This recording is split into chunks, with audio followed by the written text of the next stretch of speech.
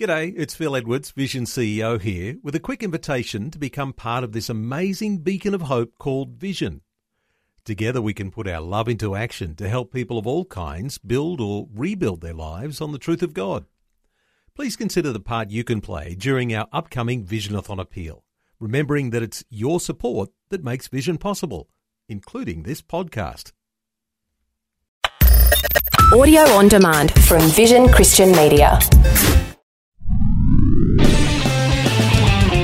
History Makers with Matt Prater. Coming off of drugs, you're going to have emotional problems, but I kept chasing after God. And he's using this vehicle to bring people out of that dark into the light. And I went forward and I knelt at the front, and it was a radical conversion experience. And that's where the big change happened, and that's where we decided we're going to use our music for God, we're going to change our songs. When I was about 25-year-old, I was busted and into jail, and it was there that I came to the Lord. History Makers with Matt Prater. Hi and welcome to History Makers. I'm Matt Prater. Today we're speaking with Luke Wilson, who works with an incredible Christian ministry called Fishers of Men, working with people with addictions, does a lot of street ministry, and we've got him on the line right now. Welcome along, Luke. Tell us a bit of your story. Where were you born and raised? I was born in Brisbane, Queensland, Australia. Lived there most of my life. And of course, I backpedaled and I went on the wrong track and destroyed my life. But God had a different plan. He brought me back into His purpose, into His plan, and led me to a great ministry called Fishers of Men. And I've been working with them now for 3 years. Well, basically 2 years, because 1 year I was in the program, but 2 years I've been helping them, being a support worker and a leader, and helping all the other boys. And wonderful, mate. Amazing. We're going to find out a bit more about Fishers of Men shortly, but tell us a bit about your upbringing. Did you have like a religious upbringing at all?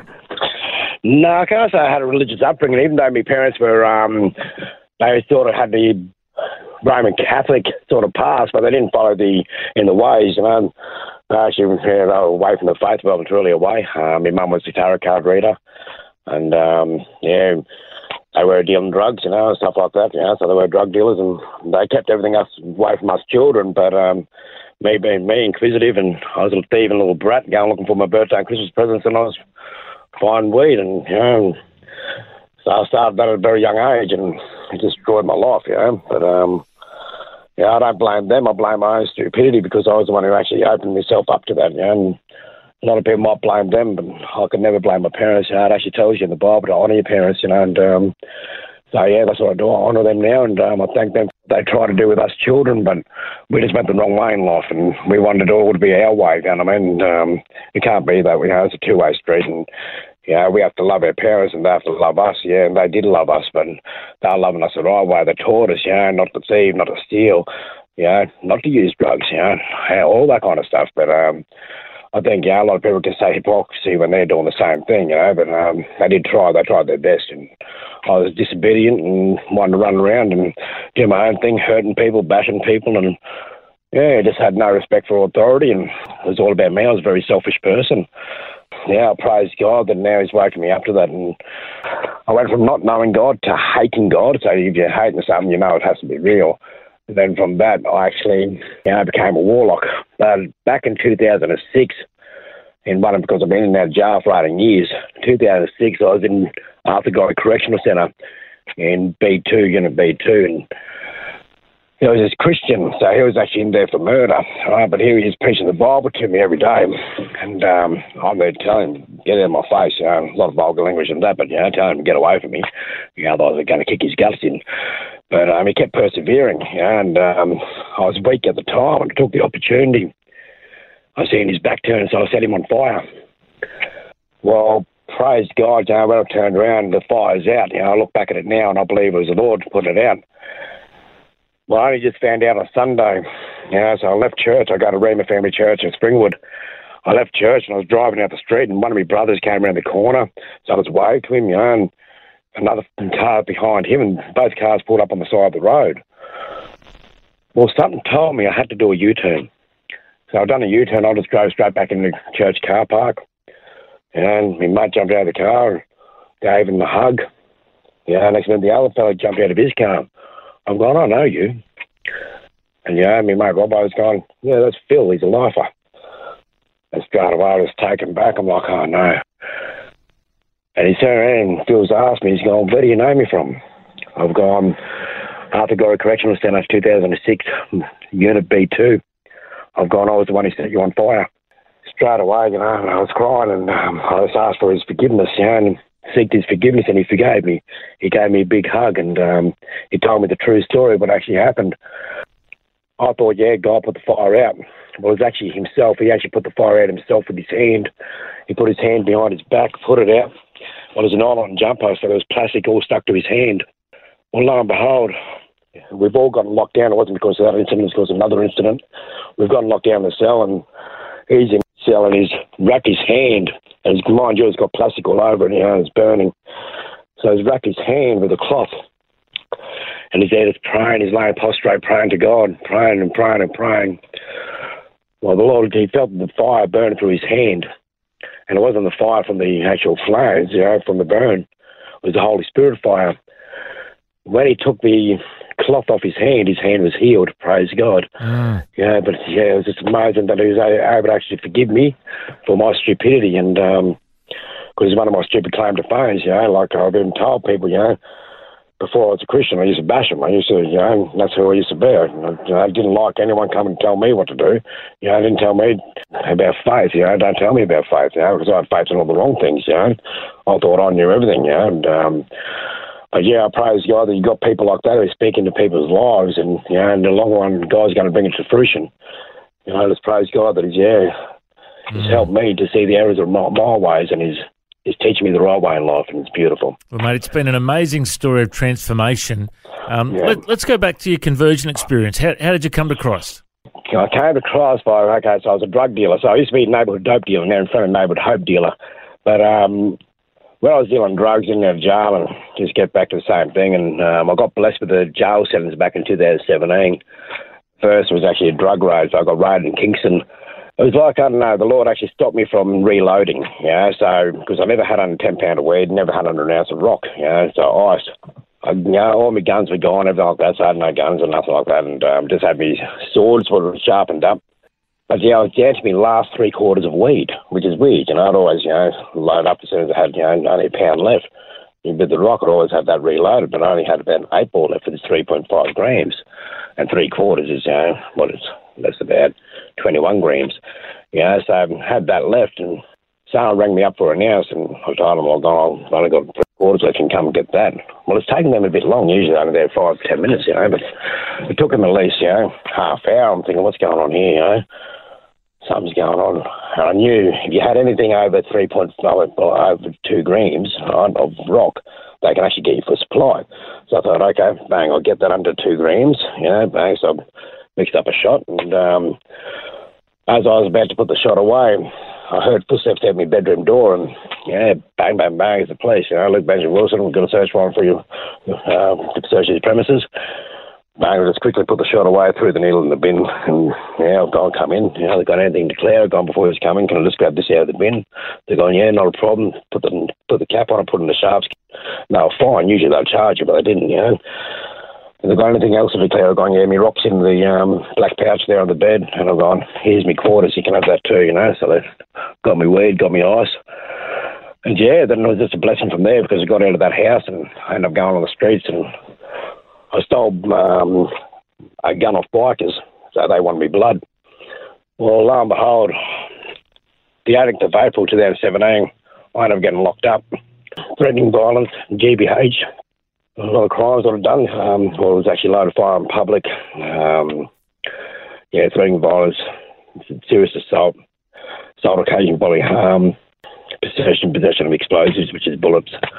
But lo and behold, and I'm getting locked up, of course, on the 18th of April 2017. Well, the 23rd of April, I'm there training in the watch house. I'm there down on my hands and knees, actually doing push-ups. And lo and behold, I've just heard this audible voice. You should not fear them, for Lord your God, I will fight for you. I stood up and looked behind me. Nothing there. I'm just thinking I'm a crackhead going mental. So I just blew it off, got back down. I'm there doing diamond push-ups. Next minute, same word, more power, more authority. You should not fear them, for Lord your God, I'll fight for you. Every hair on my body stood up. Got this warm sensation over me. I've had to ask a question. I've gone, who are you? He's gone, I'm your Lord, you want change, leave me your heart and I'll change you. And from that day forward, I got delivered from alcohol, got delivered from drugs, got delivered from even tobacco. I started preaching love, peace, and first of all, got my head jumped all over. God actually even warned me about that I was actually going to get the beating. And I believe that I deserve, but I do now know that no one deserves a beating, no matter what they've done. But so this biker, when I got to Brisbane Correctional Centre on the 28th of April 2017, he's walking out of the unit, I'm walking in, being escorted in, and straight away he shook my hand. He's gone, Luke, like Scotty, how are you? He's gone, we'll be talking as soon as you get back, right? I've gone, yes, when I'm looking down at my hand because he's shaking my hand. In the 1% world, if you actually shake, someone's hand, you can't go along and bash them, because business is done, deal's done. It all boils down to honour, loyalty and respect. But in this world, there's none of it. But lo and behold, he's gone to a visit. He's came back from visit, told me to get in the laundry. I said, listen, man, I'm not fighting no more. My fine days are over. And he's gone, okay, I'm going to jump all over your head. I'm going, that's what you're going to do. You're going to do that, So he's put 3 of his best on me. I just stood there and smiled at him and gone, that's the best you got, you better go. But his mate's dragged off because the officers were about to come out. So he's gone in the exercise yard, and I've made myself a coffee, and I walk out in the exercise yard. Well, he just came straight up towards me. He's gone, what I tell you, get in the laundry. I'm going to jump all over your head. I've turned and gone, that's what you're going to do it. He's gone, I'm going to even kill you. I've turned and gone, if that's what you're going to do, just do it, mate. But how about this one? You just shake my hand, you put 3 of your best on me. What are you, a coward? Where's your F9 or are you a coward? No, that's what basically called him. He lost the plot. Took him over 18 hits to drop me. So when I was dropping, he put knees into my head, and then he jumped all over my head. Meanwhile, back in 2013, I got told by doctors one more hit in the head, I was dead. Because I fell head first on the balcony in 2008, 2013. I got bashed by my best mate's young. So lo and behold, here I was in jail, and I started, getting me King James Version Bible. Started reading that, I started preaching love, started preaching peace, and telling people there was another way, and the only way to go is Jesus. And if people judged me, people condemned me, but my true brothers had me back. A lot of people wanted to come at me, but true brothers who knew me, they've actually turned around and gone, listen, we've got your back. If anyone comes for you, they have to go through us. And thank you. But I just changed my whole life, and so I spent a year in jail just studying the Bible. I wrote it out. I wrote most of it out. I've already written the New Testament. I'm up to Numbers 17, the Old Testament. I've just been writing that. I've been on a bit of a break at the moment. I haven't written any more of it, but I'll start getting back into that. Well, mate, it's a great testimony of what God's done in your life, and now you're helping others get out of that lifestyle with Fishers of Men. Tell us what you do with Fishers of Men.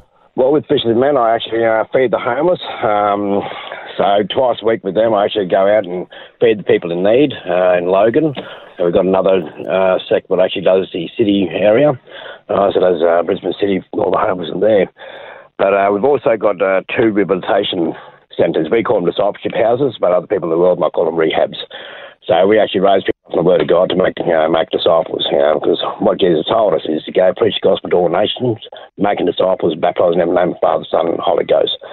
So that's what they do. They actually disciple people and bring them out of their addictions and give them a foundation on the rock of Christ. So it's beautiful to see that people actually grow and they actually hand their life to Him and they go forward and they make it, I've seen people go to Bible college and, they're still going to Bible college and they're doing well, I've seen others go out and they get married, and they start a family. And it's just beautiful to see what God can do in people's lives.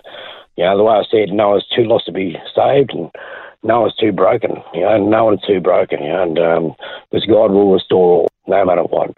He's the only one who can. Well, we lean on our own strength and it's always going to fail us, but we can do all things through Christ who strengthens us. So we just have to put our trust in Him and we'll receive. But we've got a furniture ministry too at Fishers of Men where we help people in need with furniture. I've done a little bit of furniture, but I'm more the food drop-off as well and more a support worker for the first stage house, the rehab.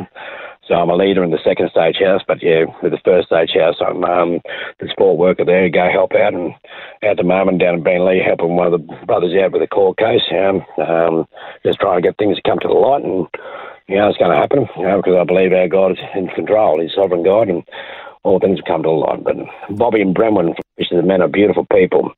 They've got a half of the loss, and they've been doing this for over 17 years now. Just what they've seen and what they've done is just amazing. And God just continually opens up doors, and we keep praying for Him to open more because we want to see many more people saved. And I believe that will come to pass. I believe this is a year of the Spirit moving through every church, every building, and we are the church, so it's moving through us all bring us into unity. And when brethren build together in unity, it commands a blessing. Yeah, well, Luke, it's so good to hear the passion in your voice, and we know that your testimony is evidence of a God that loves us and that can transform any life. Your mess has become your message, mate. It's an amazing testimony. Luke, I reckon you're a history maker. Thanks for joining us. Thank you very much, man. God bless you, and you have a beautiful day, mate. If you'd like to hear this conversation again, listen online anytime at historymakersradio.com. There you'll also find links to all of our social media channels, and you can subscribe to our iTunes podcast. History Makers is a faith-based ministry, and we want to thank everyone for their generous support. If you've got a suggestion of anyone we should interview, send us an email, info@historymakersradio.com. God bless. I'm Matt Prater, and my challenge to you now is to go and make history. Thanks for taking time to listen to this audio on demand from Vision Christian Media. To find out more about us, go to vision.org.au.